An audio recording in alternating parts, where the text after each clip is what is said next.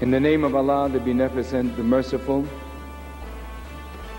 we thank Allah for His coming and His intervention in our affairs in the person of Master Farad Muhammad, the great Mahdi. We thank Him for His coming and raising up in our midst the Honorable Elijah Muhammad, the Messenger of Allah, the Messiah. I am very happy to greet all of you with the greeting words of peace. Assalamu alaikum. It's always a pleasure and a great privilege to have the opportunity to address the people of God. You may not want to believe it. You may not want to even hear it. But you are the people of the Divine Supreme Being.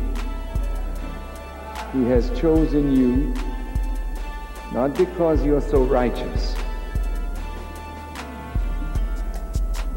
but He has chosen you because your suffering was really undeserved, and your suffering was designed long before you were born to prepare you to do a service for God and for the whole of humanity. He said that He would choose the foolish things of this world, that we are. He said He would choose the despised and the rejected, that we are. He said He would choose the lost sheep, that we are. He said He would choose the bottom rail, that we are. So if He said He would do all these things, and the Honorable Elijah Muhammad said He not only said He would do it, but now He has come in person. And He said, you will be my people and I will be your God. Well, what more then do we need to rise up and overturn the conditions that white America has enforced upon us and that our ignorance allows to continue?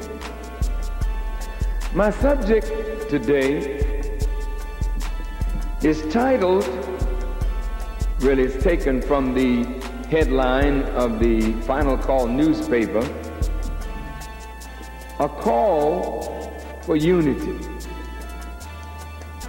A call for unity. There would be no need to call for unity if we were in fact united.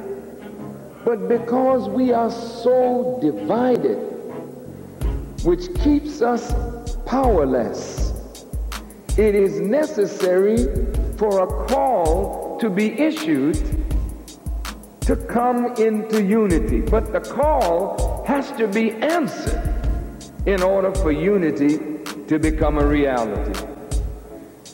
Now, when the people are so fragmented as we are, it takes more than just a call. It takes the help of Almighty God, Allah.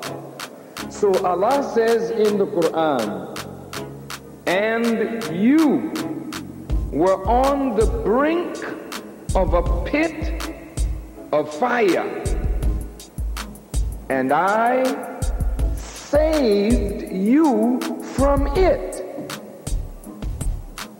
and I united your hearts, and you became brethren. That is such a beautiful verse of Scripture. What is it teaching us? It is teaching us, first of all, that we are not brothers because we are black. So many of us think that because we are all black people, that is sufficient to be brothers and sisters. Not so. Allah says, you were on the brink of a pit of fire. What is the pit of fire? Right now, black people are being set up for a serious attack by the forces of this world. I turned on my television and I saw Luke Skywalker of the 2 Live crew on television explaining the filth of his approach to rap and explaining why he calls women out of their names. I saw some of our own sisters who have given themselves a name of female dogs with problems. And as I looked at that, I said the enemy is putting our people before the world to show the people of the world how filthy and low down we have become. On another show that the brother was on, he mentioned he was in Japan and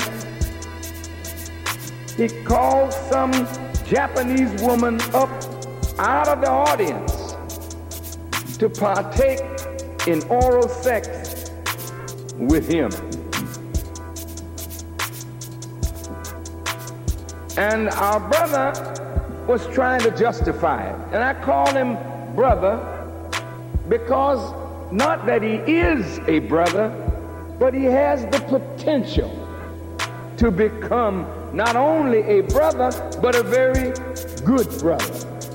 But right now, he's a degenerate soul that needs, it seems, more than a talking to.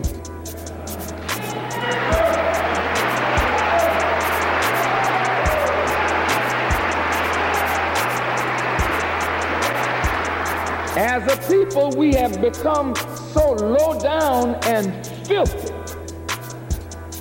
that it is very difficult for us to relate to one another on the principle of brotherhood. To keep us on television demonstrating our ignorance is justifying in the minds of an ever increasingly hostile white American public that black people should be done away with, and they would be doing God and the world a favor by getting rid of such a degenerate group of human beings. The other day, a Saturday morning, I think it was Saturday morning, I turned on the television again, and they had a program from prison interviewing convicts because of their violence. This white television news reporter went into a prison and was interviewing 4 or 5 black brothers as though white people don't get involved in violence. And she was asking the brothers, how do you feel with a gun? How does a gun make you feel? And the brother said, the gun makes me feel invincible.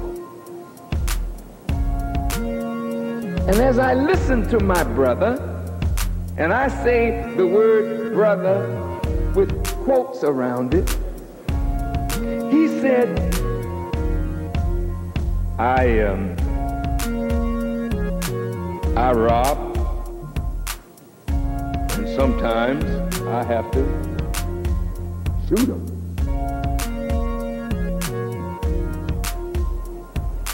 He said, I was watching a man one day. He rode up in his Cadillac car, but he said it with hatred, that a black man could have a Cadillac. He was at the gas station in some kind of car himself, but he was watching the brother. And the brother pulled out a wad of money and gave the money to the attendant for the gas, put the rest of the money back in his pocket, and he said he rode up on the man with his gun in his hand. He said, give me your money. He said, the man said he ain't giving me nothing. And because he was so bold, I shot him.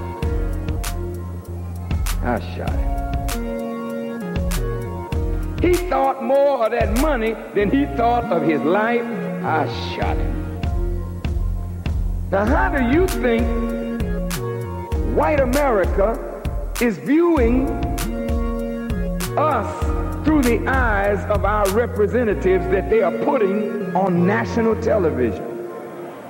White America is saying these are animals, and anything that happens to a mad dog, nobody cares, even though the dog is man's best friend, they say.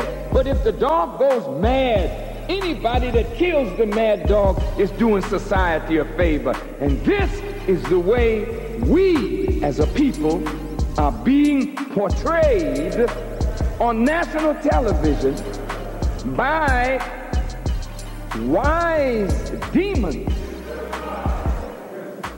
who know exactly what they're doing and why they're doing it, and we are playing into their hands because we are ignorant to their nature, to the time, and what must be done. And this is why the Honorable Elijah Muhammad is so important to your future. What is the real truth about your condition? Our condition. We have become a savage people. What is a savage? A savage is a person who has lost the knowledge of himself or herself and is living the life of a beast. Anytime a black woman can get on television and call herself a female dog with problems and justify it, and anytime a man can say, I didn't make them women take off their clothes, they want to show their backside. I didn't make them do it. So don't blame me. But you're a leader. God made man a leader. Then why don't you tell your woman, put on clothes? Why don't you tell your wives and your daughters, honey, I don't want you out in the public looking like that. You disgrace yourself and me too. But because we have lost the knowledge of ourselves, we take advantage of our women in their savage condition, and they take advantage of us in our ignorance. So here we are on the brink of a pit of fire. What is the fire? The fire is not only the anger of white people that is kindled against us, but the fire is the anger of God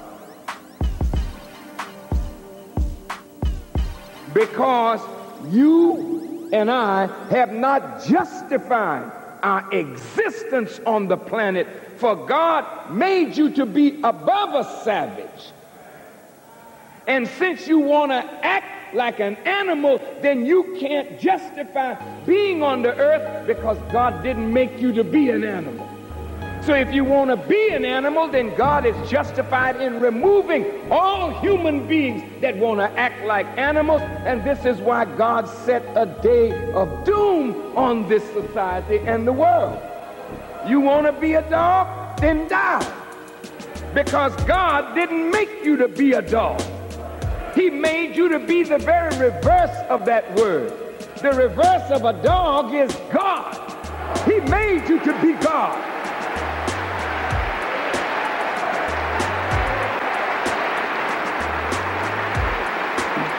And we have let white civilization make us other than ourselves.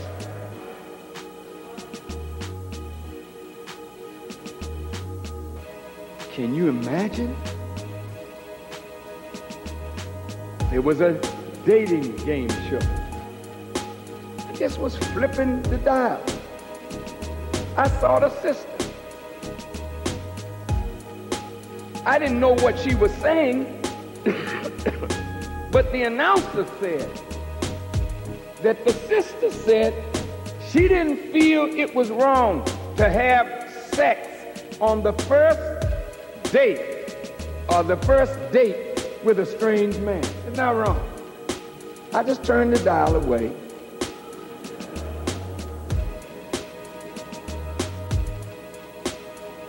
I said, man, you know, we're in bad shape.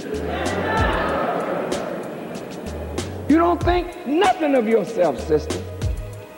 You don't think nothing of your value as a woman.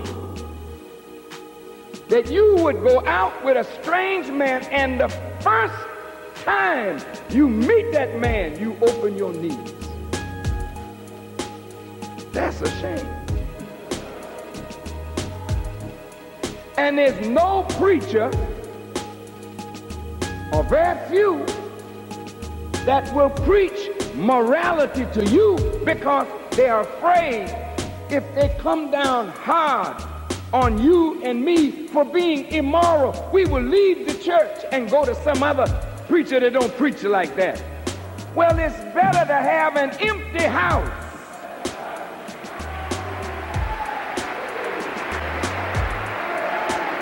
if you're going to call it a house of God.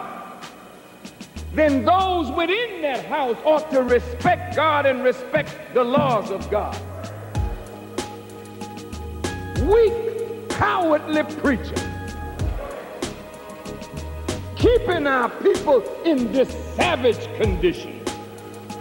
And you were on the brink of a pit of fire.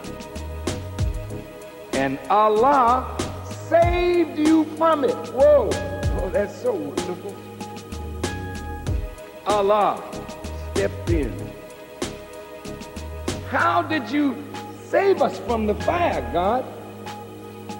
I united your hearts, and you became brethren. Now, with what white folk have put on us, it's going to take God to unite our hearts. See, not our skin color. That only lasts a minute. You black, I'm black, dude, so what? That's my black brother. That's my black sister. Now that sounded good in the 60s, but it won't work in the 90s. Because being color brother is no brother at all. The only way we can become brothers is if Allah unites our hearts. Now, how do you unite my heart with your heart? You mean my physical heart that's a pump that beats so many beats per minute? No. The heart is the core of the brain. It is that place from which all of the issues of life come forward. If God is going to unite our hearts, He's going to unite us in the deepest aspect of our being, that the thoughts that we think, out of which come our actions, will be pure. Then we can become brothers, real brothers. And there's nothing more powerful than for us to become a real, solid brotherhood and sisterhood. You don't become that by joining the mosque or joining the church, where they call you, hey brother, this is Brother James, this is Brother Joe, this is Sister Susie, this is Sister Millie. Hey. Now, they call us that, brother. But now, we have to purify the heart in order that we might be a real brotherhood. Now, God came to make us brothers. So the most important aspect of the mission is to make us brothers one to another, sisters one to another. That's the most important aspect of the mission. Only when the issues of the heart are straightened out, you will do by your brother as you would have your brother do by you. Then love can flow as a result of your righteous conduct. But you can't love one another if you won't do right by one another. There can be no love without righteousness.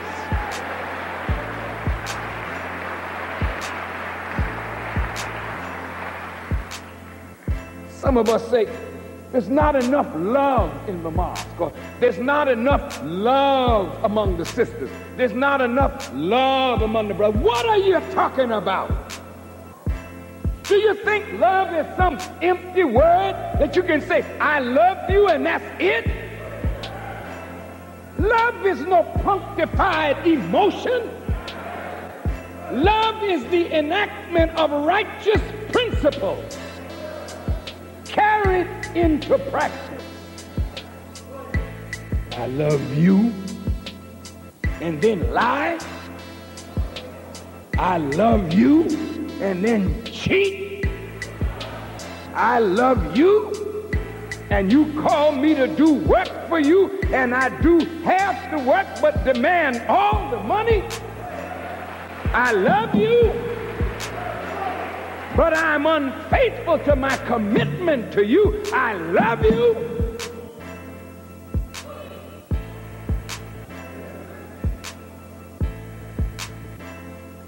I was on a radio show the other night from New York, and Bob Law was questioning me about our book, The Torchlight. And I said, when Elijah Muhammad was among us, it was so easy to say the white man is the devil. And black folk could readily see the evil of white people against us. And some even then would not admit he was wicked. But to go in the black community today and say that the white man is the devil, people run you out of there. They say, what the hell you mean the white man is the devil? It's that nigga there that stole my stereo. That nigga there shot my baby. That nigga there is a gangbanger, killed my mother. There is so much evil in the black community today that the devil is no longer really the white man. The devil is you. a black devil wreaking hell and havoc on your own self and on your own community.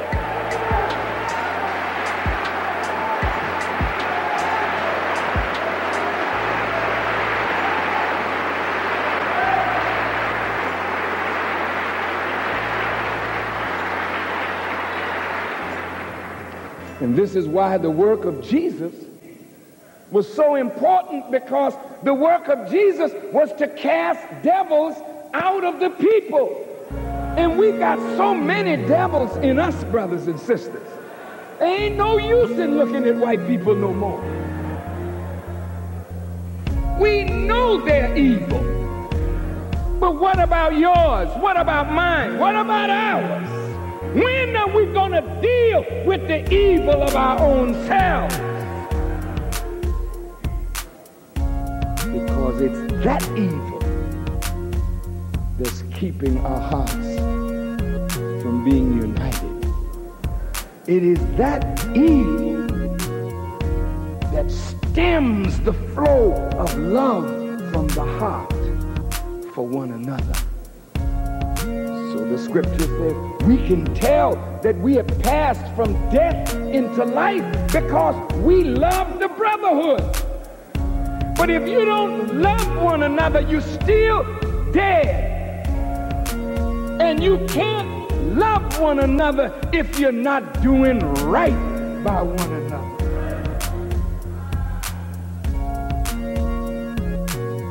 So look, brothers, even in the little gangs,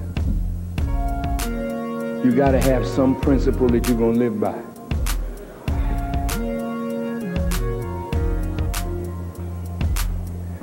And when you offend that principle, the gang will discipline you. But even your gang camaraderie will never be strong as it could be or should be until you decide to do right by one another. Well, I'll do right. I do lots of right. Like what? When you sleep with your brother's wife, is that right? How can a man love you, you sleeping with his wife? Tell me that. How can sister love you, you sleeping with her husband?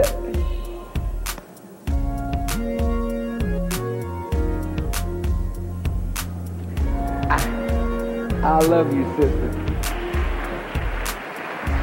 But I love your husband more.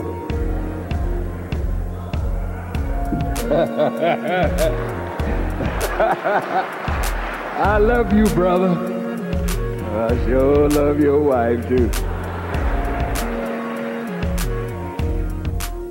You will never, ever, ever have a brotherhood that is worthy of respect and honor, and you will never have power in your brotherhood except to the extent that you are willing to practice righteousness.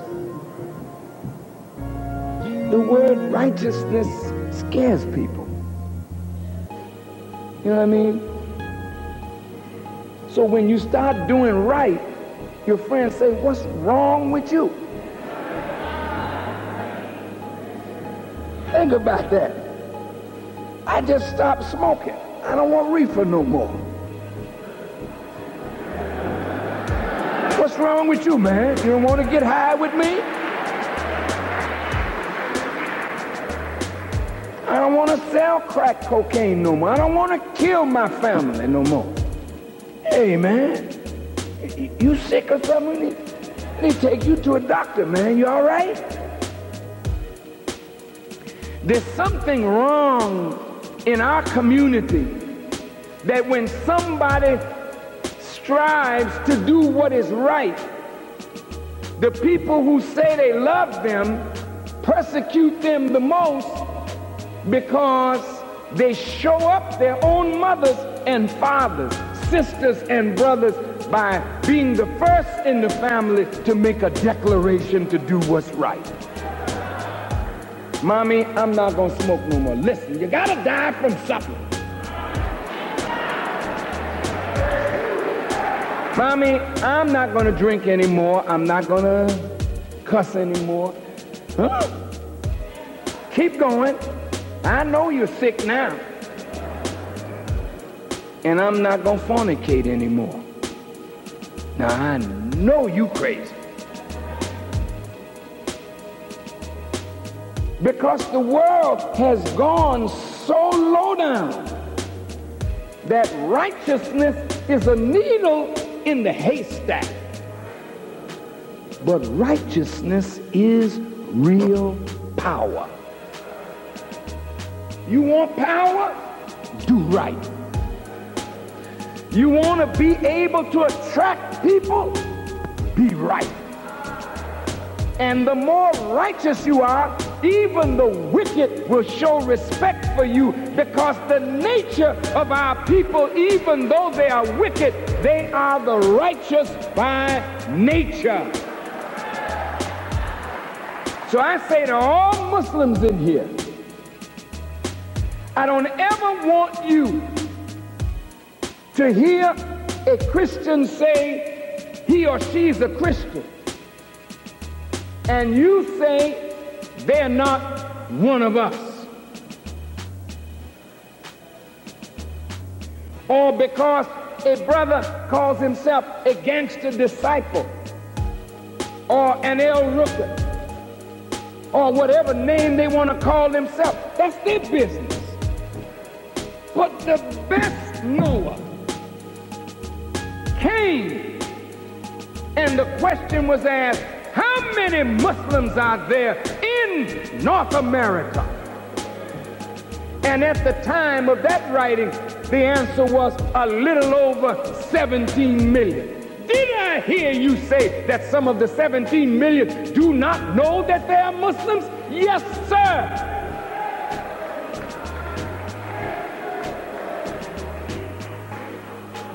Well, if they don't know who they are, somebody has the responsibility to teach them.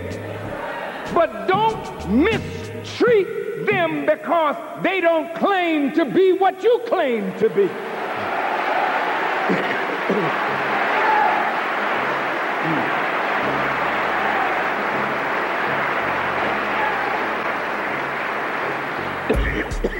They asked me on the radio, how many Muslims are there? I laughed.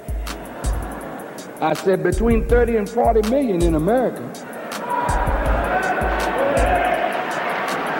Well, what you mean?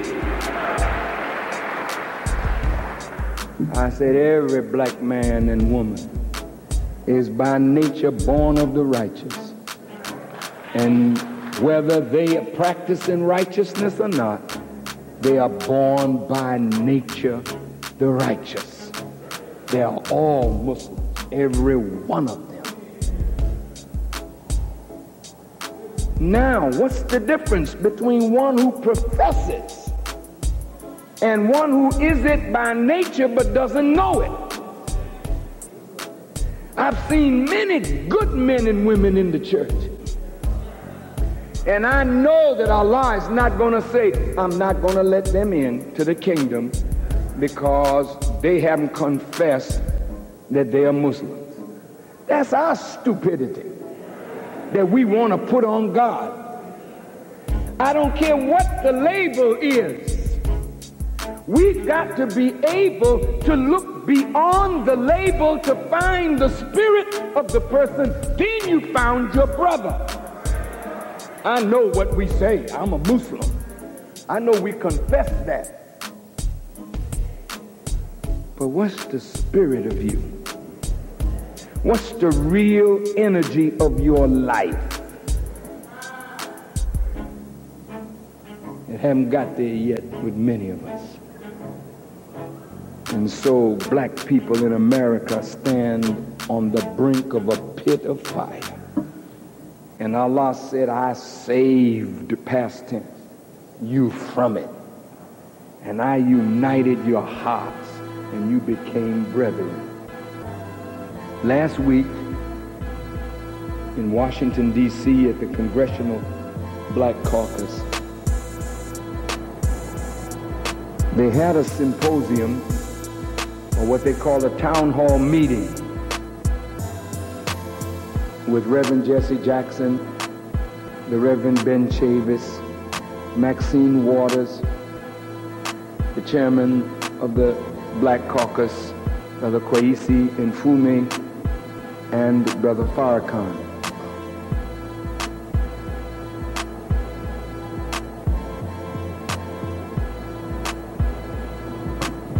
I was not in the best spirit because more than white folk telling black leaders that Farrakhan can't speak at the March on Washington, that's not something to get upset about, but it's really deeper than that. When the Caucasian can say to us, if you let Farrakhan in, I'm pulling out and taking my money with me, and we bow, it ain't about a speech now, because that enemy knows that if we kill Farrakhan, all of these won't open their mouth, because we've already divided them from him.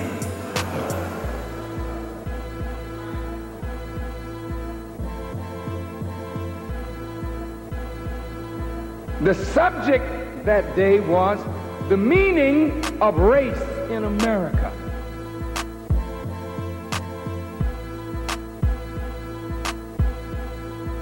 I don't know whether anybody there really addressed the subject other than myself, because the Honorable Elijah Muhammad is the most profound teacher than those who are the students of great teachers, but their teachers did not give them the root of things. My subject is still a call for unity. Did you know that there never was any such thing as race on this earth until the coming of the Caucasian and the different colors of the human family? We don't have race. We don't call ourselves the black race. That's not a proper name for us, because races have beginning and races have ending. When we say we, or Jesus said, I am Alpha and Omega, what is he saying? You got your beginning in me, and your end is in me. But Jesus came to give the people what is called eternal life. What does that mean? Nobody in here is going to live forever. You can follow Jesus, Moses, Muhammad, all of them put together. You're not going to live forever. Eternal life does not mean that you stay around here forever, forever, forever. You get tired of looking at the same thing forever. Some of you tired of looking at your wife and you just had her 6 months. And she didn't tell you, but she was tired of you at 3 months. Imagine what it would look like looking at the sun, moon, and stars forever. And the cycle of life just keeps turning and turning, and you still looking at the same thing over and over. Oh, no. It don't mean that, brother. It doesn't mean that, sister.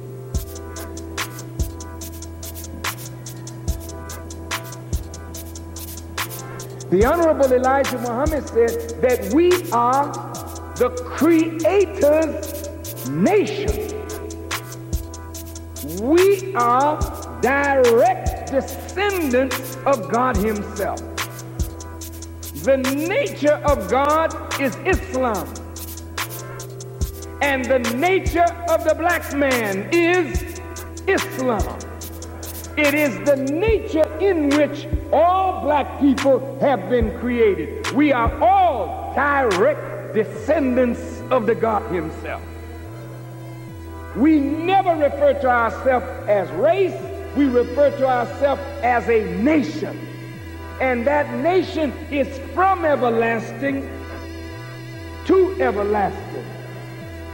This time that we live in is called a vacuum in our history. And you know what a vacuum is? Where there is no water, no air, is considered a vacuum. Where there is no water, there's no life. Where there is no air, there is no life. So this period in the history of the original nation is a period that is called death. In the Quran, it is called a transitory life. We lived infinity before, we'll live an infinity after, but we're passing through this that is called death, a period of transition. Listen carefully now. The life of this world is a life of sport and play. The serious life of God has no sport in it and no play in it. Are you listening? Some of the sisters and brothers say, my life was short. I didn't really have a youth, a childhood. I had to work. I was out in the fields in Mississippi and Alabama and Georgia picking cotton as a boy, 4 years old. I really didn't have any childhood. We didn't have a Christmas tree, toys and gifts under the tree. We didn't have all shut up. You sound like white people. You know what? God never meant for you to have a stupid childhood. Sitting around telling each other nursery rhymes. Jack and Jill went up the hill to fetch a pail of water. Sitting your children down looking at some stupid Bugs Bunny and Mickey Mouse and Daffy Duck and all this kind of foolishness. When in reality there ain't no duck that can talk, no rat that can talk and walk. You understand what I'm saying? You don't teach your children unreality. That's why they can't face reality now, because you've been teaching them nursery rhyme for all their life.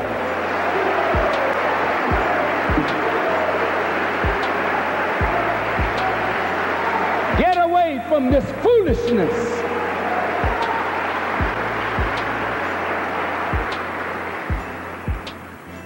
Kindergarten at 6 years old, sitting around playing tee.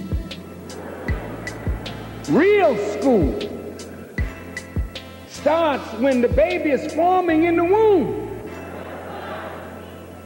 You want a serious creation, not a fool child. The world is under white rule. And white rule is so contrary to God's rule, but that's what God permitted. In the Quran, it says, we made you into tribes and families. We gave you colors and hues. We who? The Muslims say, Allah. Oh, that's true. But Allah who?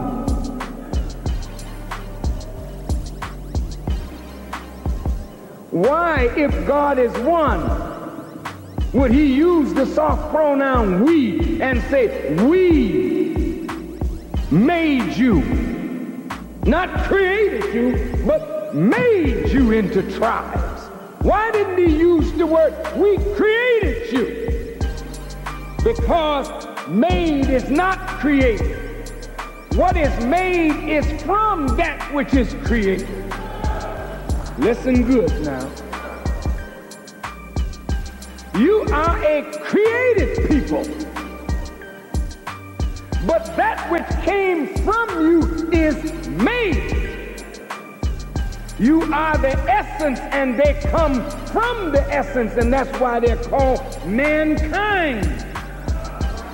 They're not original man, they are a kind or a species from the original.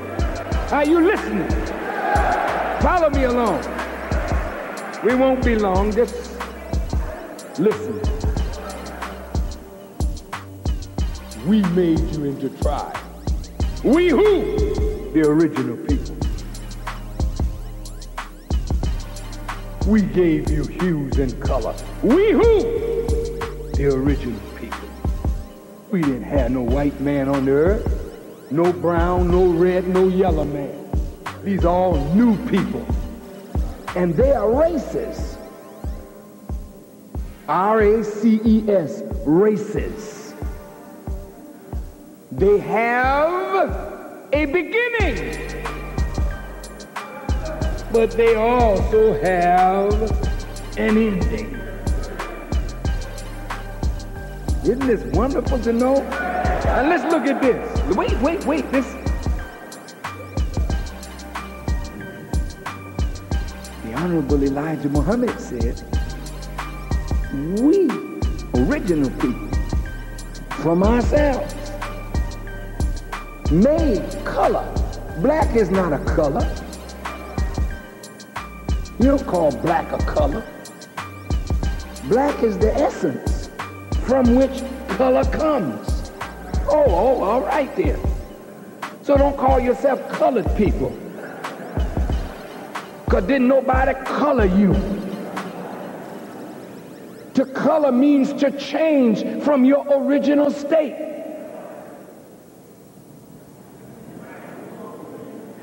So the colored man can't be you. The colored man is the white man. He has been changed, altered from his original state. This is your lessons. Don't look surprised.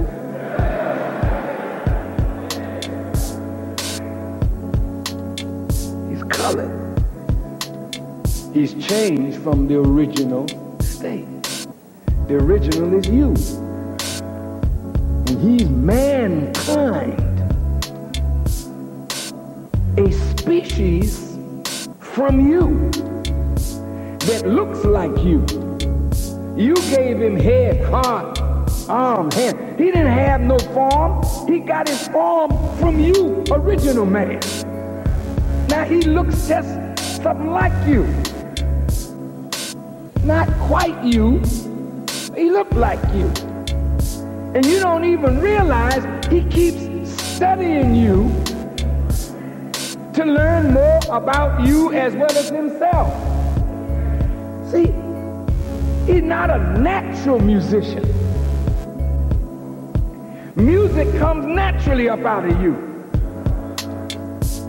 When I say not natural, I don't mean to imply that he can't be born to do these things. But most things that they learn from the creativity of the original. And then they operate on that creativity and give it their name. You're the origin of everything. And frightened now to think you can't exist without white people. That's sad. So the Honorable Elijah Muhammad said that the white race was made to rule. Stop right there. Has white people ruled? Yes, they have. Did they rule? They sure rule us. Still do. Do they rule Africa? Still do. They rule the world, brother. Give it to them.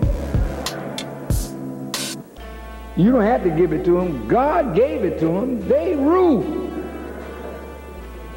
Let us make a man in our image and after our likeness, and let us give them power and dominion. Well, it was given to him. He's ruler. He's boss. Everywhere he goes, he has power to name things, and he names everything. And he named you. Called you Negro. And then you fought him so you could spell it with a capital N. Called you nigger. Called you James and Johnson and Smith and O'Reilly and Culpeper. He named you. He named this America, didn't he? He named that Africa. He named that South America. Oh, he just naming things. He go out and see a new star. He names it. That's him. He the boss. He named things. And make you call it after his name. Although you knew it was him. Not you. But some of our fathers, they know all of that. And then some. But it wasn't our time to rule. It was his time, so two things can't occupy the same space at the same time. So in order for him to rule, we had to go to sleep so he could rule. White folk can't rule if you wide awake. And that's why they work hard to keep you asleep. Because the only way they can stay in power is if you stay asleep. It's true, brother. Once you wake up, you know what this is like? Have you ever fallen asleep while your children are wide awake? What condition is the house in when you wake up? When you wake up, brother, sister, you say, oh no! They moved the living room into the kitchen into the living room. The bathroom is right by your bed. They tore the house up. When you get up, first thing, who did this? Well, you know who did it. They're your children. You left them in the house. Now what you got to do is snatch them, bring some order, spank their butts, organize them to clean up the mess that they made. How many of you have had that experience? Raise your hand.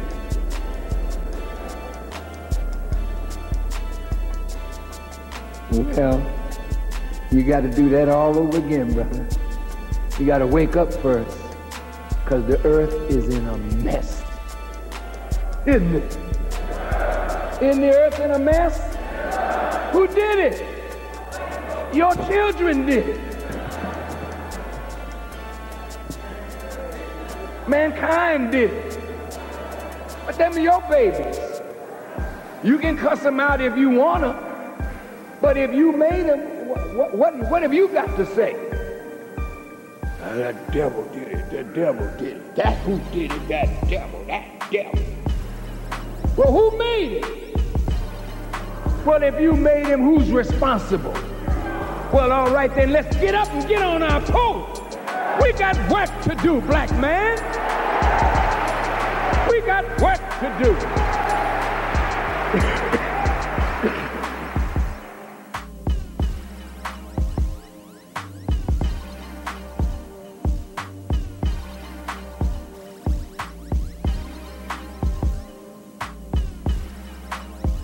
You can cuss them out if you want to, but if you made them, what have you got to say? That devil did it. The devil did it. That's who did it, that devil. Well, who made it? Well, if you made him, who's responsible? Well, all right, then let's get up and get on our post. We got work to do, black man. We got work to do.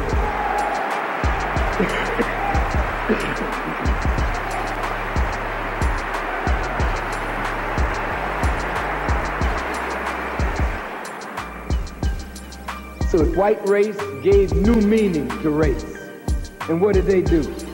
They couldn't rule with the original teaching. They made a teaching that suited their nature. And what was that teaching? White supremacy. White supremacy. They had a tactic that they would use that would keep them in power. Every one of our people say it. The white man divides and conquers. Divide and conquer. Divide and conquer. Is that his tactic? Has he used it effectively?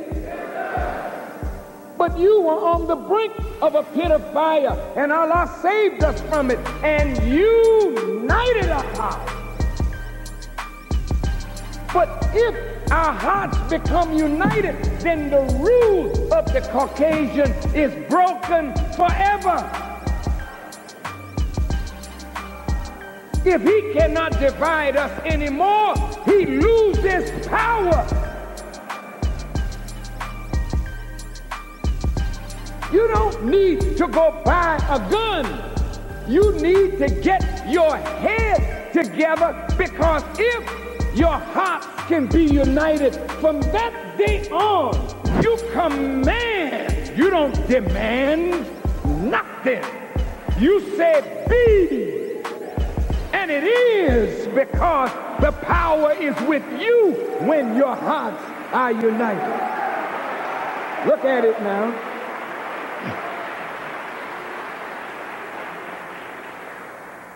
So, beloved, Caucasian people went throughout the earth giving meaning to white race.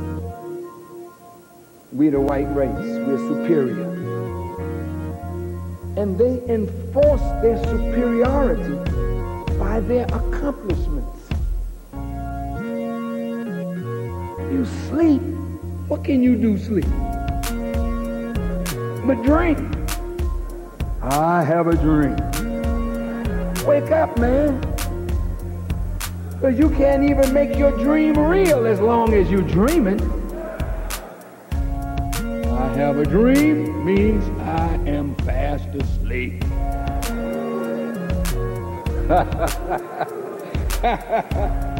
Yes, fast asleep in the dead of the night. And while you and I are sleeping, white folk doing things, building things, and got you sleepwalking. Put that there.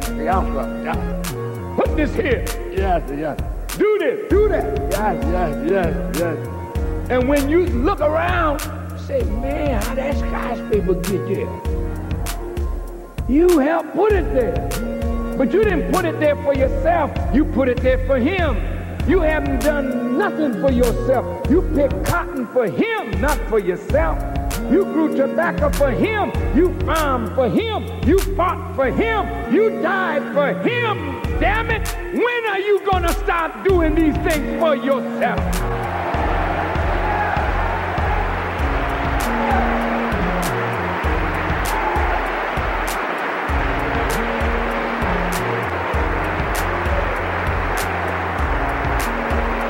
So, white folk got all their scholars together and they wrote books on how you were inferior. All black people are saying, look at this, the way their skull is made. Look at this, look at that, look at this nose, look at this, oh, this is inferior. And we had to go to school and learn this mess. Now you imagine you coming out with a doctorate degree in inferior thinking.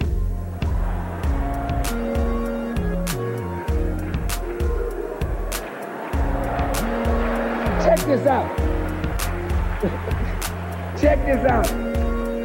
You got your degree now. The only way you're superior is with black people. You know who I am? I'm Dr. When you go to white folks that have a master degree or even a BS, you can't play the superior game because white folk know how to check you. Ooh, man. Because all that you bring, all that you study from them has never adequately prepared you to deal with their superior thinking and your inferior attitude toward yourself. So Jesus said, as a man thinketh in his heart, so is he. So if the white man can make you feel that you are inferior, then you're going to act inferior. And that's why a sister could stand up and say, yeah, with pride, I'm a female dog with problems. And this is why the brother can say with impunity, yeah, I call them bees and holes because that's what they are. That's the way they act. Wrong. That's what they have been made. So if they were made that, then somebody can unmake it and remake it.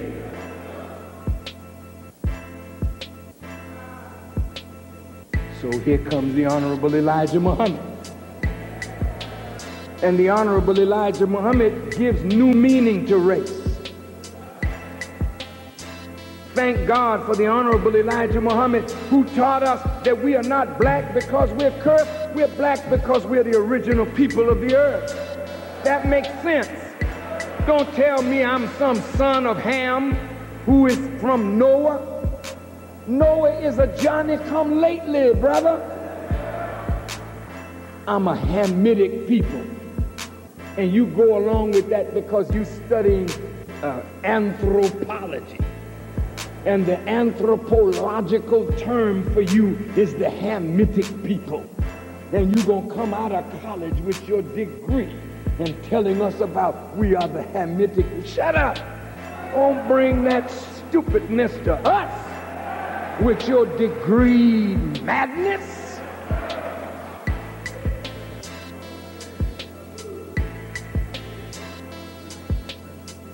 Before there was a Ham or a Noah or an Abraham or an Adam, we were. So don't call me after no Johnny-come-lately. I am from God, and I am from the beginning, and no cracker can define me by no landmass. I'm an African, I'm an Asian, the hell with all of that. I am God.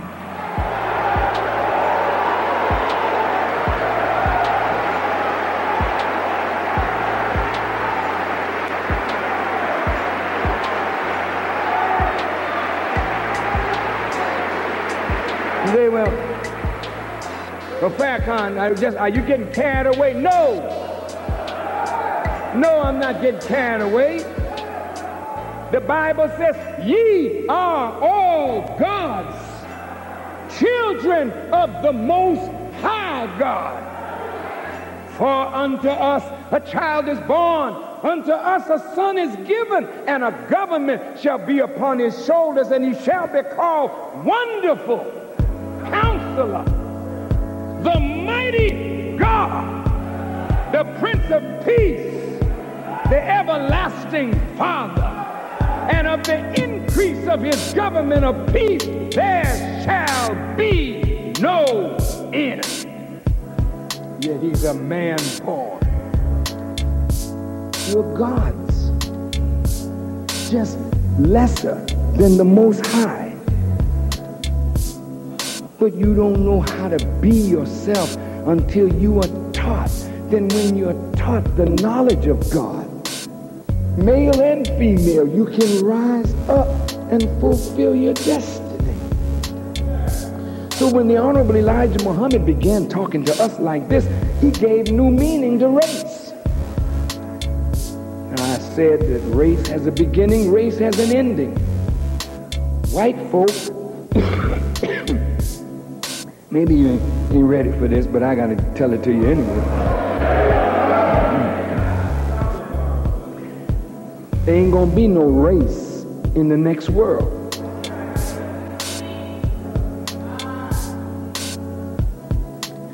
There'll be people in the next world that have color, but race won't be there. And the only way they'll be there, the book says, you must be born again. You say, well, how can I enter back into my mother's womb for the second time? You can't. But since you came out of the original nation, then you must go back into the original nation in order to see the next world. You came from infinity, you were master in the transitory life. Now if you want to go into the life that is to come, then you gotta give up race. You gotta give up white supremacy. You gotta die to live in that world. That's hard for white folks. And I tell you, it's hard for you too. Because you got to be born again too. Because see, they made you a nigger. Colored boy. Shine, ham, non-productive. Nothing. They made you female dogs with problems. That's not what God made you. So if that's what you are, if you want to see the kingdom of God, you've got to be born again.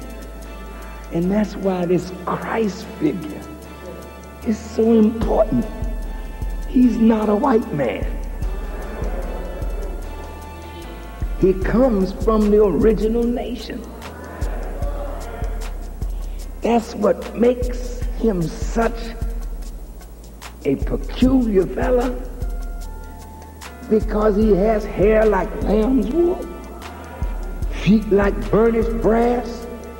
He comes to his own, but his own don't receive him.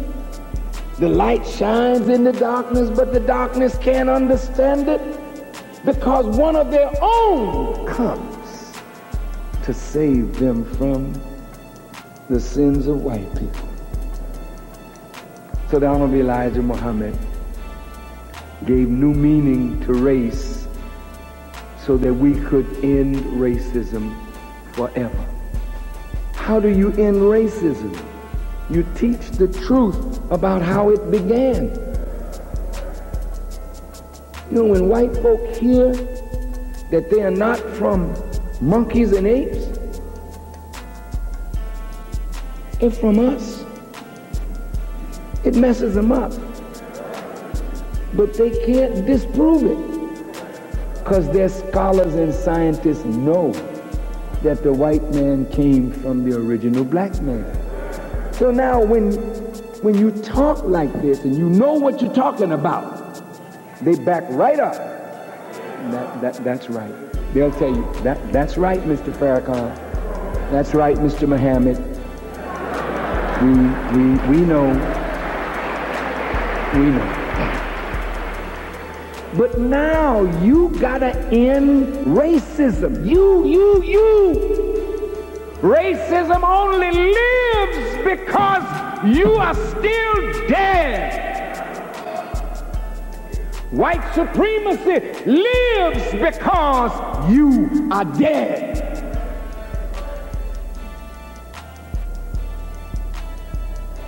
You allow white people to continue to think evil of you. You allow it. We allow it. What do you mean, Farrakhan? You know, the early Greeks,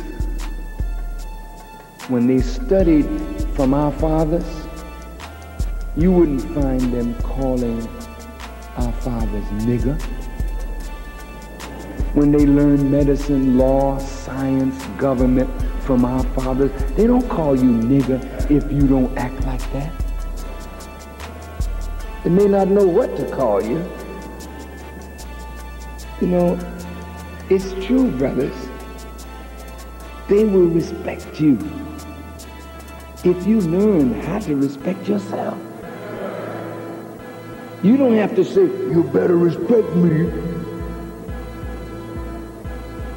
I mean, white folk, maybe you could knock them down, you know, but that's not where it's at, man. You can hit him, knock him down. You just get his brother, the judge.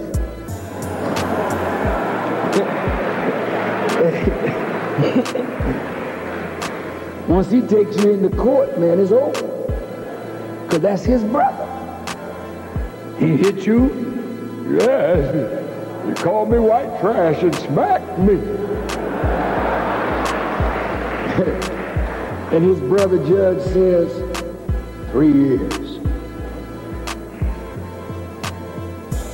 And his brother judge got power to tell you go. And you in Cook County jail. And wherever they send you, you gotta go. So knocking a man down with your fist, that's not where it's at, brother.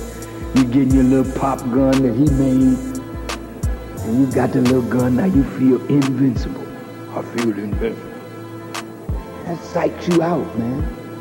Little gun shoot 30 times. Man said, I don't want no 6-shooter.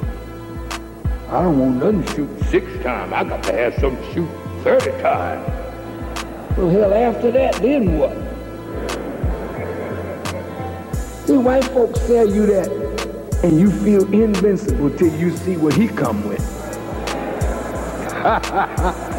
See, you invincible to poor Sam that lives next door. Or old Black Joe that lives around the corner. You invincible to them. But when white folk come in your neighborhood with a tank and fly over your neighborhood with those deadly helicopters, you don't feel invincible with your little piece that shoot 30 times. You dead then, brother. And that's what you're facing now. You've been set up to die. And they're programming America and the world to accept your slaughter as a bunch of animals that white folk got rid of. They put menace to society all over the world. And that's the way the world sees you, as a menace.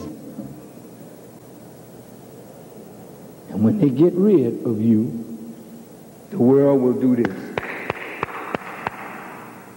Thank God they got rid of those mad dogs, the menaces to society, them crazy gang-banging niggas. You're on the brink of a pit of fire. And only Allah can save us from it. When I spoke in Washington with Jesse and Reverend Jackson and Reverend Chavis and Sister Maxine Waters and Brother Kwesi and Fume, when we agreed that we would go in a back room, which I can't wait to get in.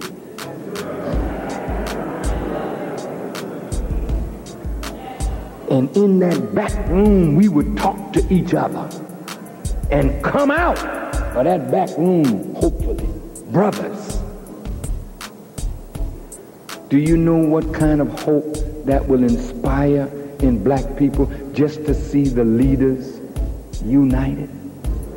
Because if the leaders can unite, then they can call into unity a fragmented body of people. And that day when Reverend Jackson and Sister Maxine Waters and Farrakhan and Reverend Chavis and Kwesi and Fume, when we embraced each other, which you see on the front page of the final call, the place went up in smoke.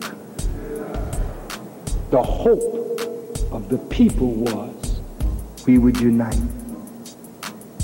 Whenever our people sit down with white people, do you know we sit down at a table already losers? We don't sit down with any real strength. You remember when Bush called the boycott of Nike? Huh?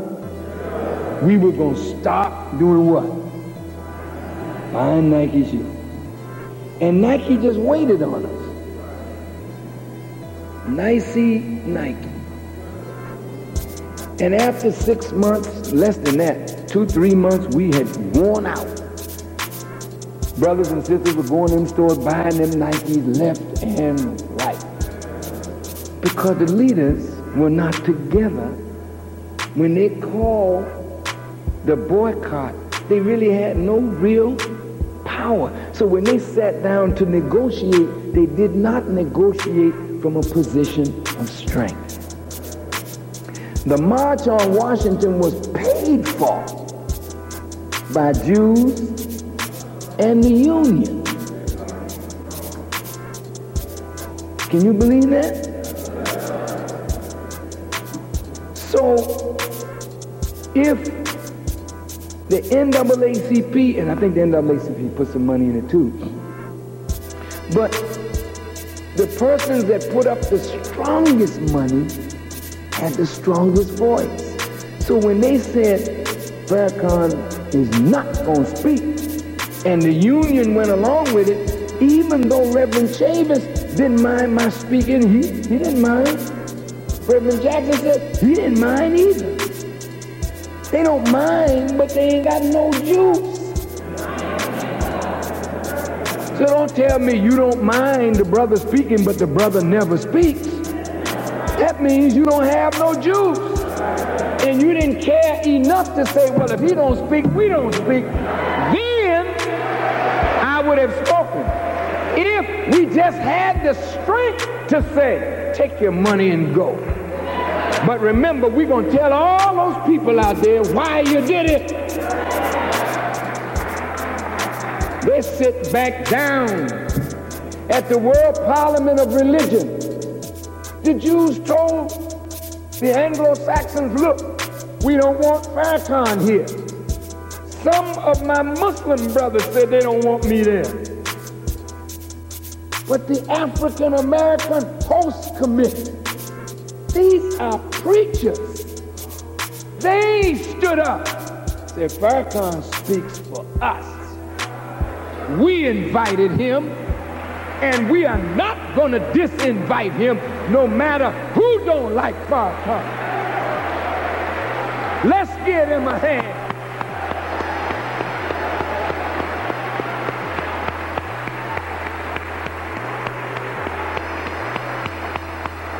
Yes, they were strong. Reverend Addie Wyatt of Vernon Park Baptist Church, a Dr. Brady, and the Reverend Dr. Finney, they stood firm. And some of the Jews shook their finger in their faces, insulted them. But they stood firm. Farrakhan speaks. They said, well, if he speaks, we're pulling out. They said, well, pull out.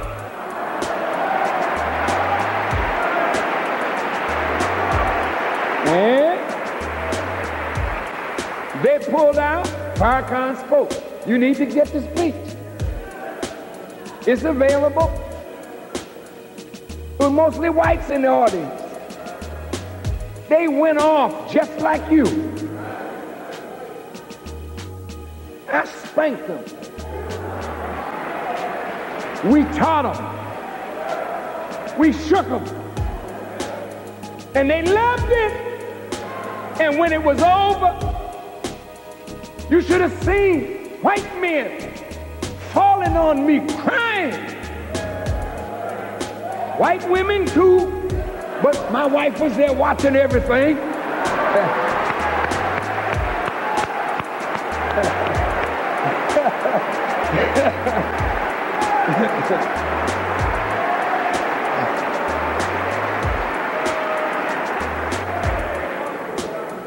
I mean, they were coming up, can I just hug you?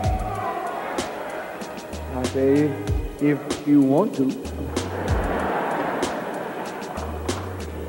Can I kiss you? I said, wait, I'm getting low. But in truth, they came and they loved the message. Far beyond race, far beyond color, they loved the truth.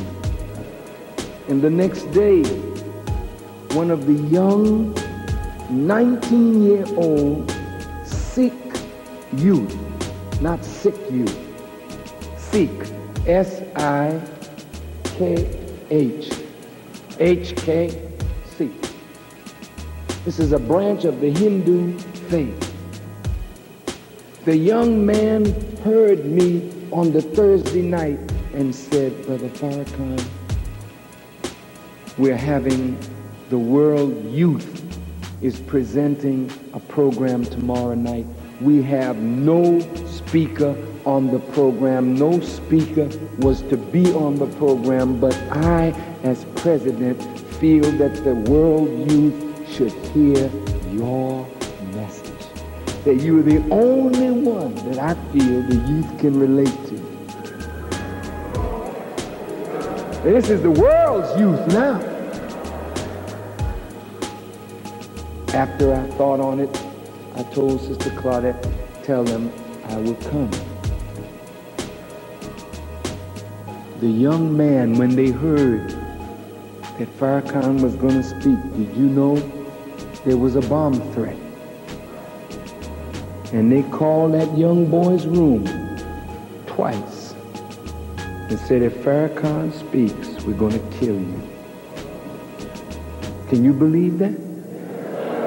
That young boy went to his mother and father and told them of the threats. And the mother and father said, son, God is in control here.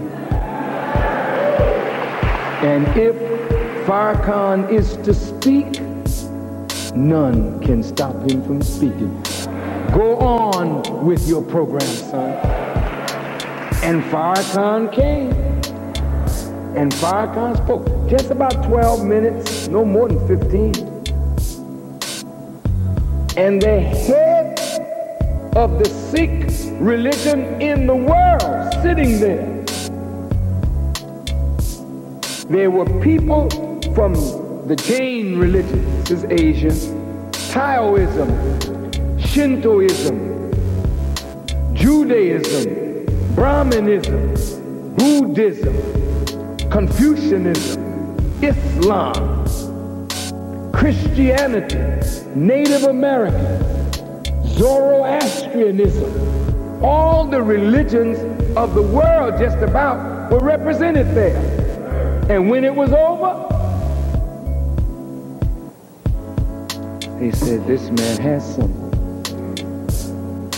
The youth of the world responded to me just like you responded today.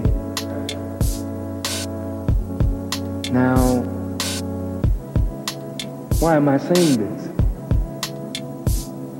Because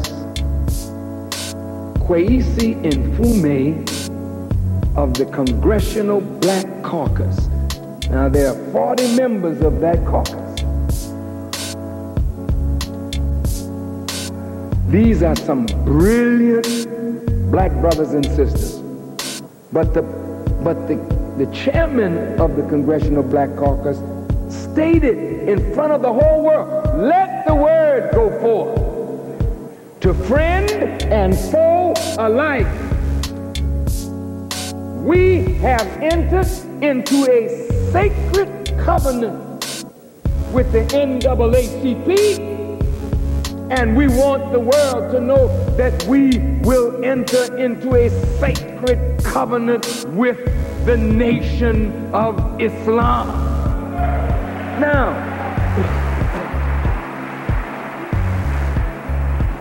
he said, never again shall we let an outsider tell us who we can have in our family. Well, when the word went out, the next day the papers, Congressional Black Caucus, Covenant with Nation of Islam. That went all over the world. Then when the members of the Jewish community heard it, they went off. And they hit their Negroes to say something, for God's sake, say something. So Clarence Page of the Chicago Tribune, who I really believe is a super Negro, super Negro. This brother, and I say the word brother in quotes, this super Negro, he never calls me. He never would say, Farrakhan, what is your position? Why don't you do this and why won't you do that? He doesn't call me. He doesn't ask questions of me. He just writes. And to please who? Evidently some other Negro in Washington, and he's a pretty nice guy.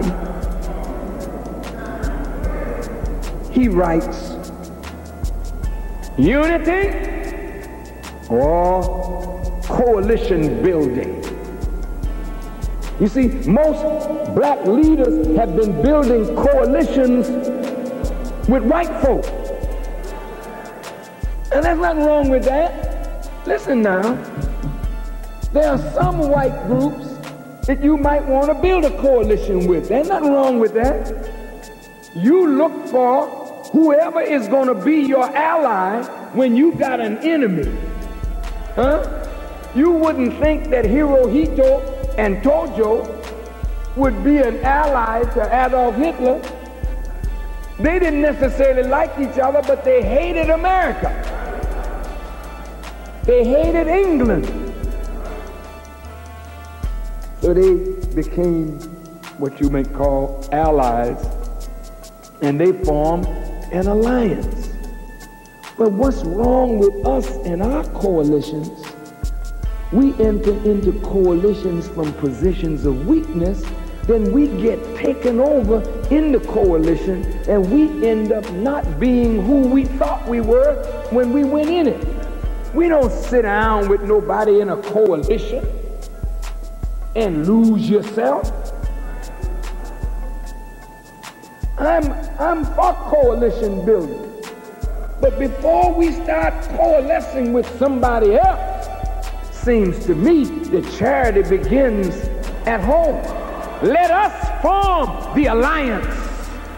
Let us form a black united front of all black leaders and organizations. Let us recognize that our people are on the brink of a pit of fire.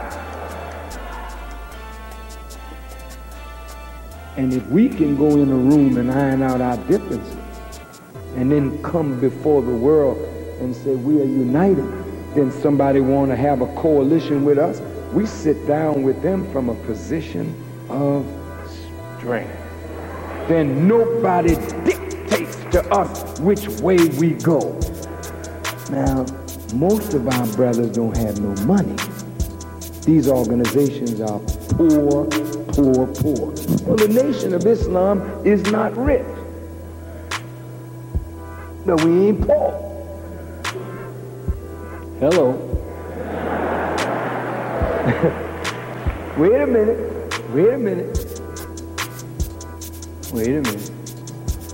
I just want to say this. White folk don't give me no money. They don't give me no money.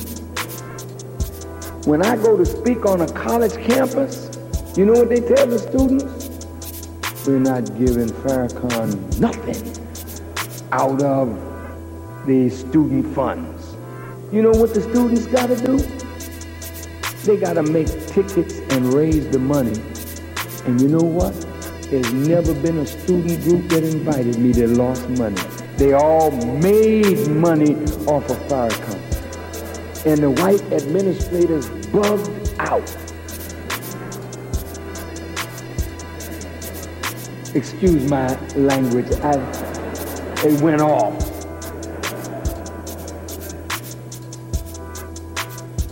I'm saying that to say they don't support me. You know who supports me? You do. And you know what? You made me the freest black man on earth.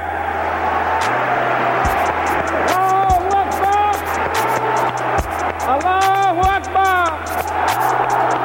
Allahu Akbar! Allahu Akbar! Listen, you know what you're looking at? You're looking at a free man. You're looking at a man that don't have no boss but God and his Christ. That's my master. I ain't got no other boss. When I meet the kings of the earth, a king is meeting a king. A president is meeting a president.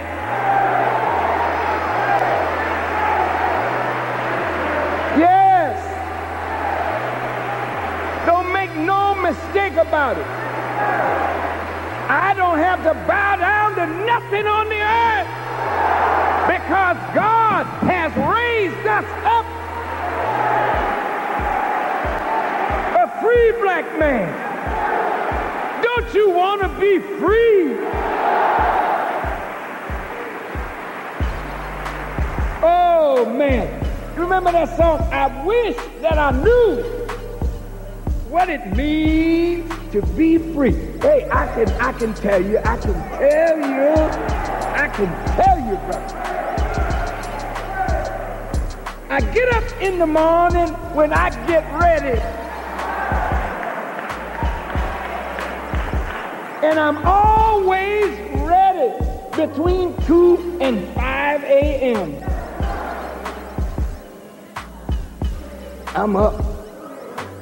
I've accomplished more between 2 and 5 than some people accomplish all day long.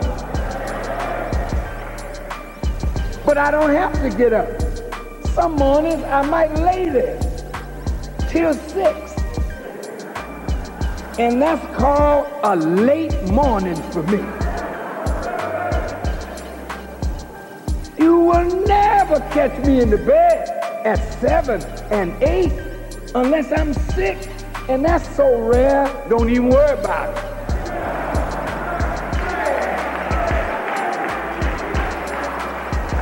I'm free, man. I go where I want to go, like I want to go. Ooh, it's so good. If I choose to walk, I got good shoes. If I choose to ride, I got a good car. If I choose to fly, I can fly the best that they got. If I choose to go real fast, I get on the Concorde. I do what I want to do. Go where I want to go. And most important of all, I say what I've got to say, and nobody can bridle my tongue. I'm a free man.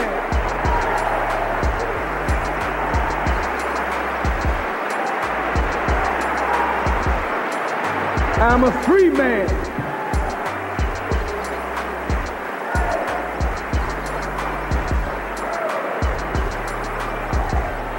You never find me going to white people begging. Can I get you? Give me some. Can I get? Give me some. Oh no. My father, the Honorable Elijah Muhammad said, brother, he said, as long as the hearts of my people are with me, I will never go to the bank and the bank will tell me insufficient funds. We got a people of over 30 million that have a spending power of $300 billion a year. What kind of leader are you that you are poor, ragged, hungry, naked, and out of doors, and you don't know how to ask your bank? Go anywhere in America and ask them who your heart is with. They'll tell you, I'm with Farrakhan.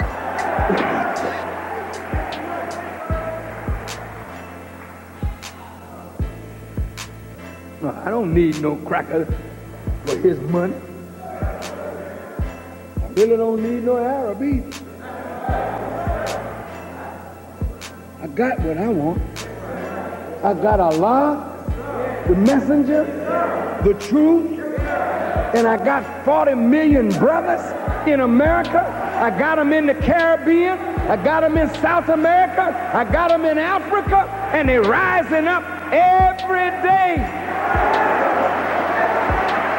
I want you to be free like me.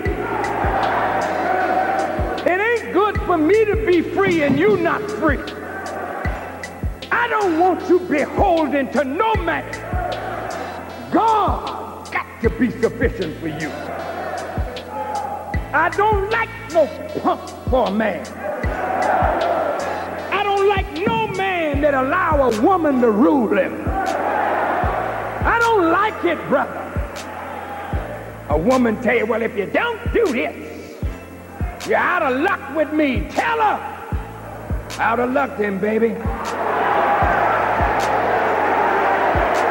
Tell her. Get rid of her. Let no woman rule you. There ain't a woman around that should rule you, black man. God is your ruler. And if God be your ruler, then your woman will take her place. She don't want to be your ruler. And when you let her become your ruler, you nothing but a boy and a chump. And she know you her child. She didn't want to marry no damn child. She wanted a man. She wanted a husband. She didn't want a big old grown, snotted nosed, funky smelling Negro. She wanted a man.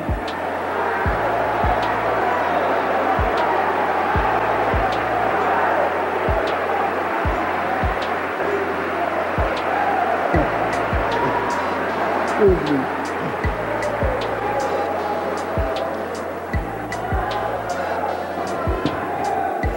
Sniveling tongue.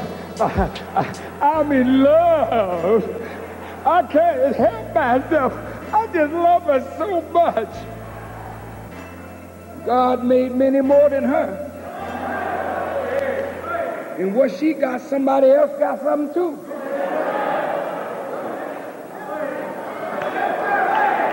You don't get tied down to no woman like that. You get tied up with God like that. Don't you ever let Farrakhan hear you singing these foolish songs. I can't get along without you, baby. I might walk up to you and smack the hell out of you.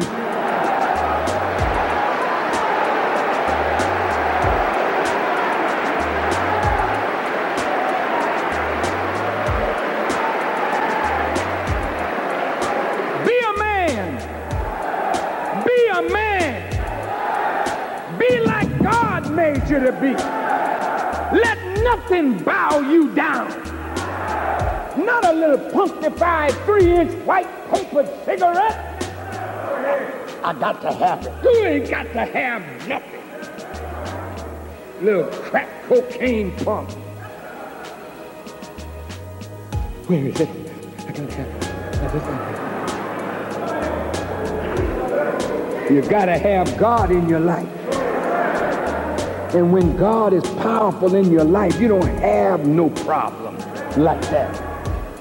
When I told those Jewish rabbis, I said, if you come against me, as long as I stand with God and stand on truth, I'm going to be the winner. See, no little lightweight nigga talk like that. I ain't crazy. I know I ain't got no power of myself, but I got backup.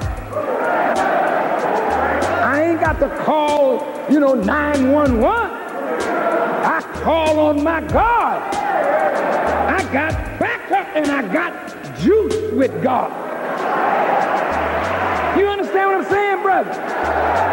When you got juice with God,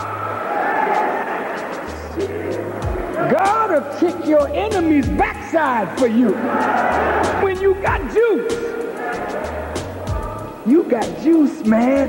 You don't even know you got juice with God. You just got to know how to call it. His proper name is Allah. When you go home, just turn your face to the east. And if you don't know where the east is, to hell with it. He's in every direction. Call on it. Call on it. He'll answer you tonight. Call on him. Say, oh Allah, I want a job. Oh Allah, help me to make a job for myself. And don't doubt him when you call him. Your answer will be right there. Sisters, I don't like you to be beholden to man. You're in love with some no good chump, beating the hell out of you. Give you babies one after another and don't feed a damn one of them. And you talking about, I can't leave him because who gonna look after me with all these children? Shut up! God is sufficient. Walk out on him. If he ain't worthy for you, walk out and leave him in his filth. Don't let nothing, nobody control you but God. No man. No man. Unless that man is in God.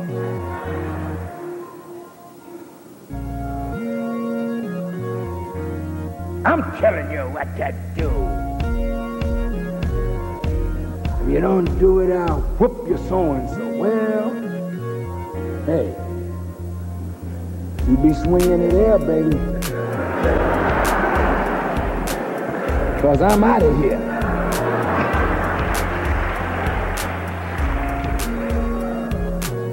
Don't allow yourself to be controlled like that.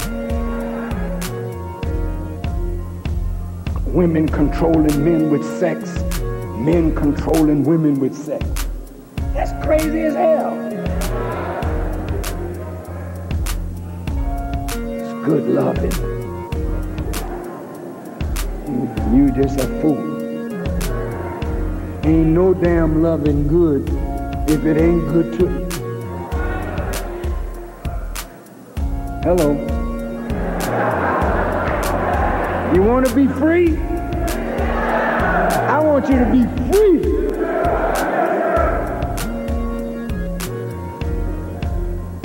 And it's something when you can say there is no God but Allah. Ooh, that's power, brother. Sleep can't get to me. I can't let sleep take me down. I can't let nothing have power over my life but God. Isn't that wonderful? Brothers, in my conclusion, the Jews say they're going to Washington to meet with the Congressional Black Caucus to try and frighten them. They had a private conversation on the telephone. The ADL, the Anti-Defamation League, with Kwesi and Fume. He has a right to meet with anybody that requests a meeting. But then they put a press release out. We meeting. Because you know what they believe? They believe that the stuff they're going to put on him he'll back down and the press is going to be there. And when he comes out of the meeting, he'll come out sheepish. After consideration of all of the things that happen today, we don't think we will have any sacred covenant with the nation of Islam.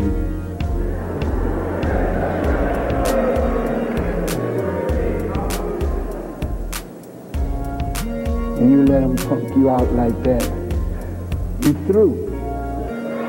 But on the other hand, the brother is strong, and he'll only be strong if we help him to be strong.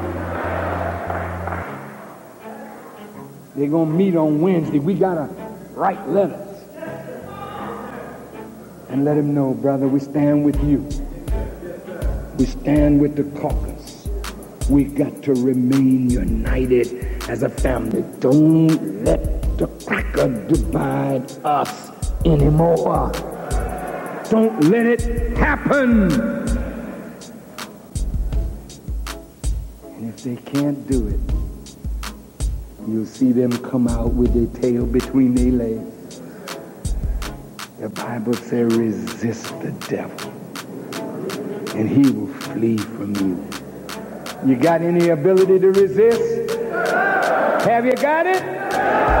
Will you use it? This ain't no pep rally.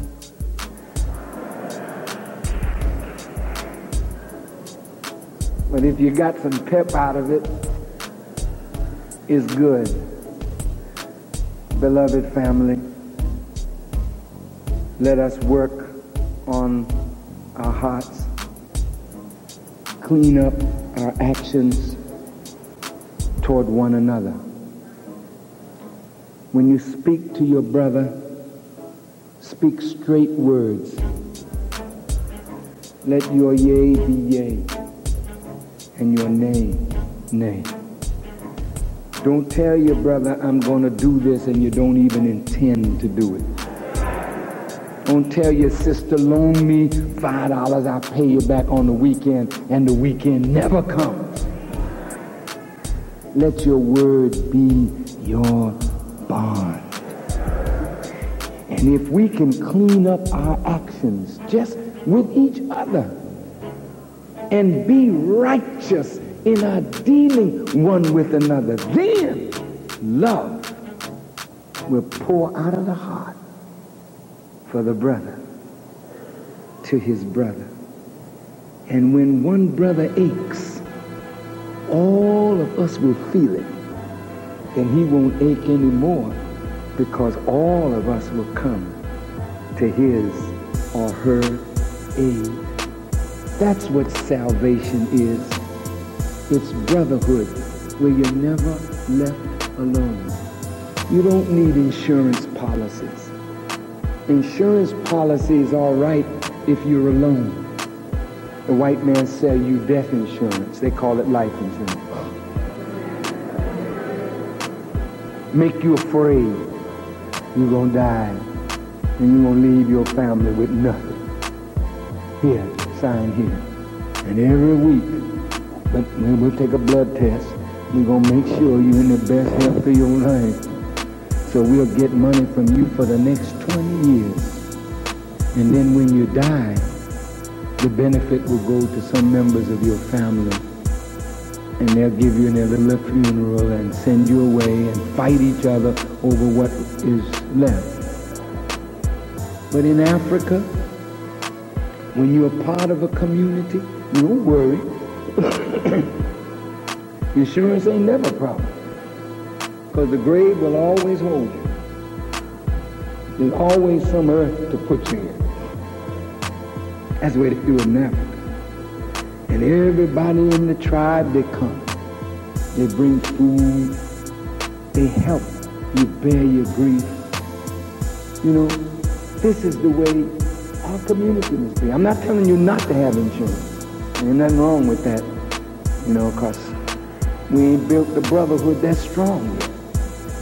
But when the brotherhood is strong, we'll never have that again. Ain't no cracker gonna come sell us insurance. We ain't gonna burn our property down. We're gonna keep it up.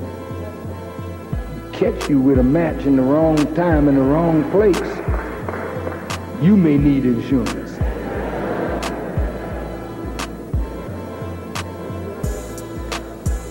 The time is coming when we'll say to our brother, Mr. Skywalker and others, brother, you can't do that anymore. We have to be strong enough to say that. The time is coming when we'll tell you, you ain't gonna talk like that anymore in front of our women. The time is coming when we'll come right up on the stage and take care of business. I'm telling you, we're gonna stop your show. Whoop your behind. And if you resist, we'll put a real righteous hurting on you. That time is coming. We're not going to take this filth too much longer. Sisters, you're going to have to put on some clothes. The time is coming. We see you hanging out in the street late at night. We're going to come right up to you. What you doing out here? Where you live? Ain't none of your business where I live. You ain't paying my rent. Mop.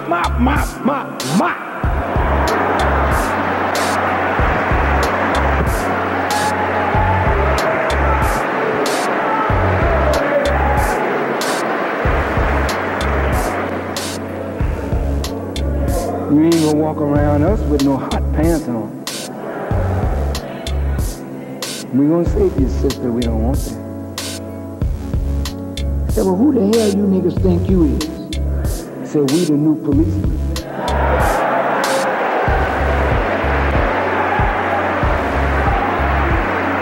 And there will be peace in the valley for me someday. You ain't gonna sell no drugs now, brother. The penalty is death. You ain't gonna pimp our women. The penalty is death. You're not gonna molest our babies. The penalty is death. You're not gonna kidnap a mother's child. The penalty is death. And it will be carried out on everybody who breaks the law. And watch what I tell you, brother. We don't give a damn about what the white man thinks. Listen to this. Listen. It's coming. It's coming, brothers. It's coming. It's coming. One day soon, it's coming. And white folk gonna let us patrol our own community. They're gonna say, we can't do nothing with them niggas. Y'all got it? I'm whizzing. And the whiz gonna whiz out of town with his green glasses and leave you there in the ghetto with your brothers who love you but want to see peace in the hood. No drugs in the hood. No killing of your brother in the hood. No. We're going to make our own neighborhood a decent place to live. When you think that's going to happen, Farrakhan? One day. When we get strong enough. And I'll tell you when that'll be. When 50% of the people in the community are with me and 25% are sympathetic, it's over. God's law become the law. Yeah?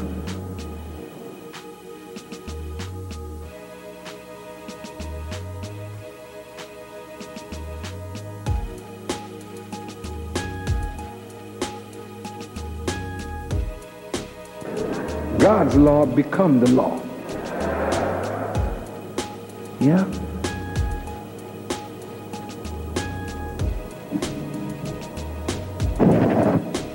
terrible. But you know what? You ain't gonna have to do much. The brothers out there selling drugs, even if it's your son or mine, and we execute him.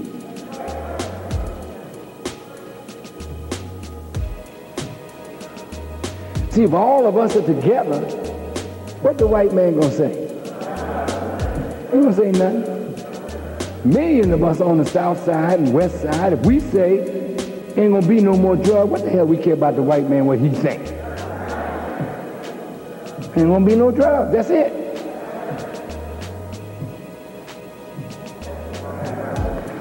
And when we kill them, we ain't killing them in secret. Gonna be out in the open for everybody to see. Not with no pistol. And separate your head from your body.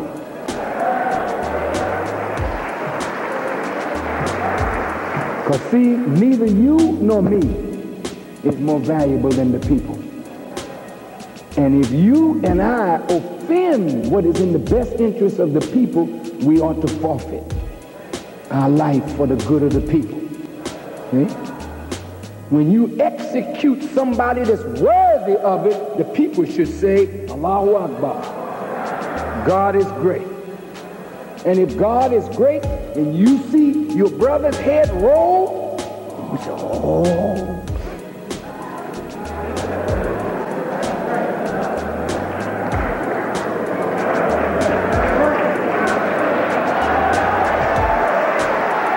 You walk right, brother. You walk right.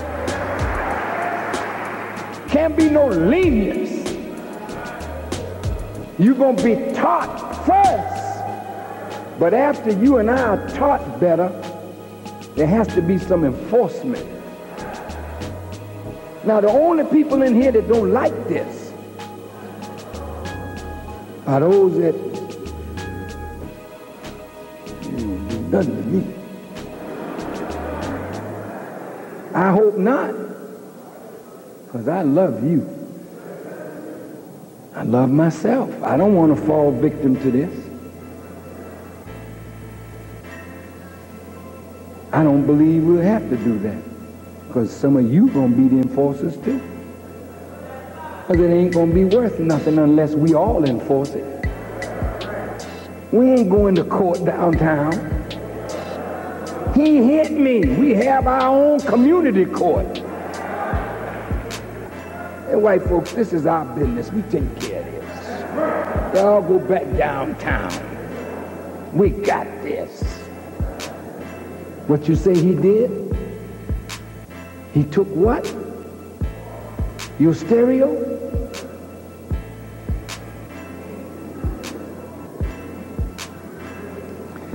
See, brothers, sisters, let me tell you. We are a great people, but we'll never realize how great we are until a strong law is applied to make us even stronger. And every one of us can live under God's law. It's not oppressive. It is fair, as long as it's administrated fairly. Can't be your son and not mine. It can't be brother and not the reverend or the teacher. I fall victim to the law, I go with the rest of them. That's the way it gotta be. Ain't that right? You agree with that? Even if you don't. Even if you don't, if the majority agree, we're gonna clean up our community. Sisters, you need to live in a safe community. You need to rear your children in a safe community. White folk don't care how much we kill each other. But we have to care, don't we? So all the preachers, imagine all of us uniting like this. Satan can't come between us no more. Ooh. Free black men and women. Ooh, you know how strong you're going to be? You don't need no gun there. Think of how many million of us is in the city. We could stop the traffic forever. Do you know what a united 30 or 40 million can do in America? We don't even need 30, 40 million. 1 million of us in Chicago. We turn the whole country around. Do you know who you are, black man in Chicago? You the baddest black people on earth. Right here in Chi-Town. On the west side and the south side. You tough people. Come on back to God, man. And let God be number one in your life. And don't fear nothing, no one but God. And start cleaning up your life and cleaning up how you relate to one another. The last thing I say is don't lie to yourself, to your brother. Don't lie. Lie is a terrible thing. And brothers and sisters, one Sunday I'd like to come out here and teach you just the power of destruction that is involved in a lie. My mother used to beat me worse for the lie I told than for the wrong thing I did.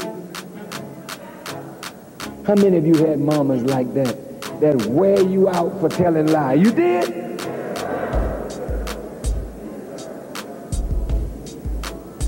My mama wore me out, me and my brother, over a lie.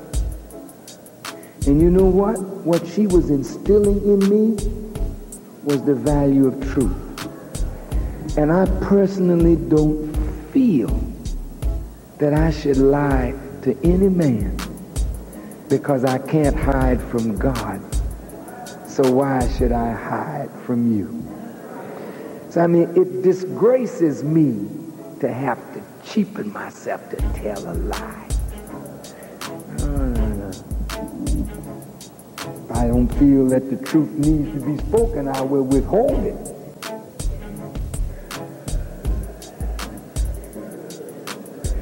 That's a good point. But it ain't necessary to lie. And if you and I would stop lying on one another and lying to one another, you'd be surprised how quick we'll begin to come together. So Muslims, work on being good brothers and sisters. Work on your unity. Christians, work on your unity. Come together. Clean up your act. Be brotherly and sisterly to each other. And let's start today.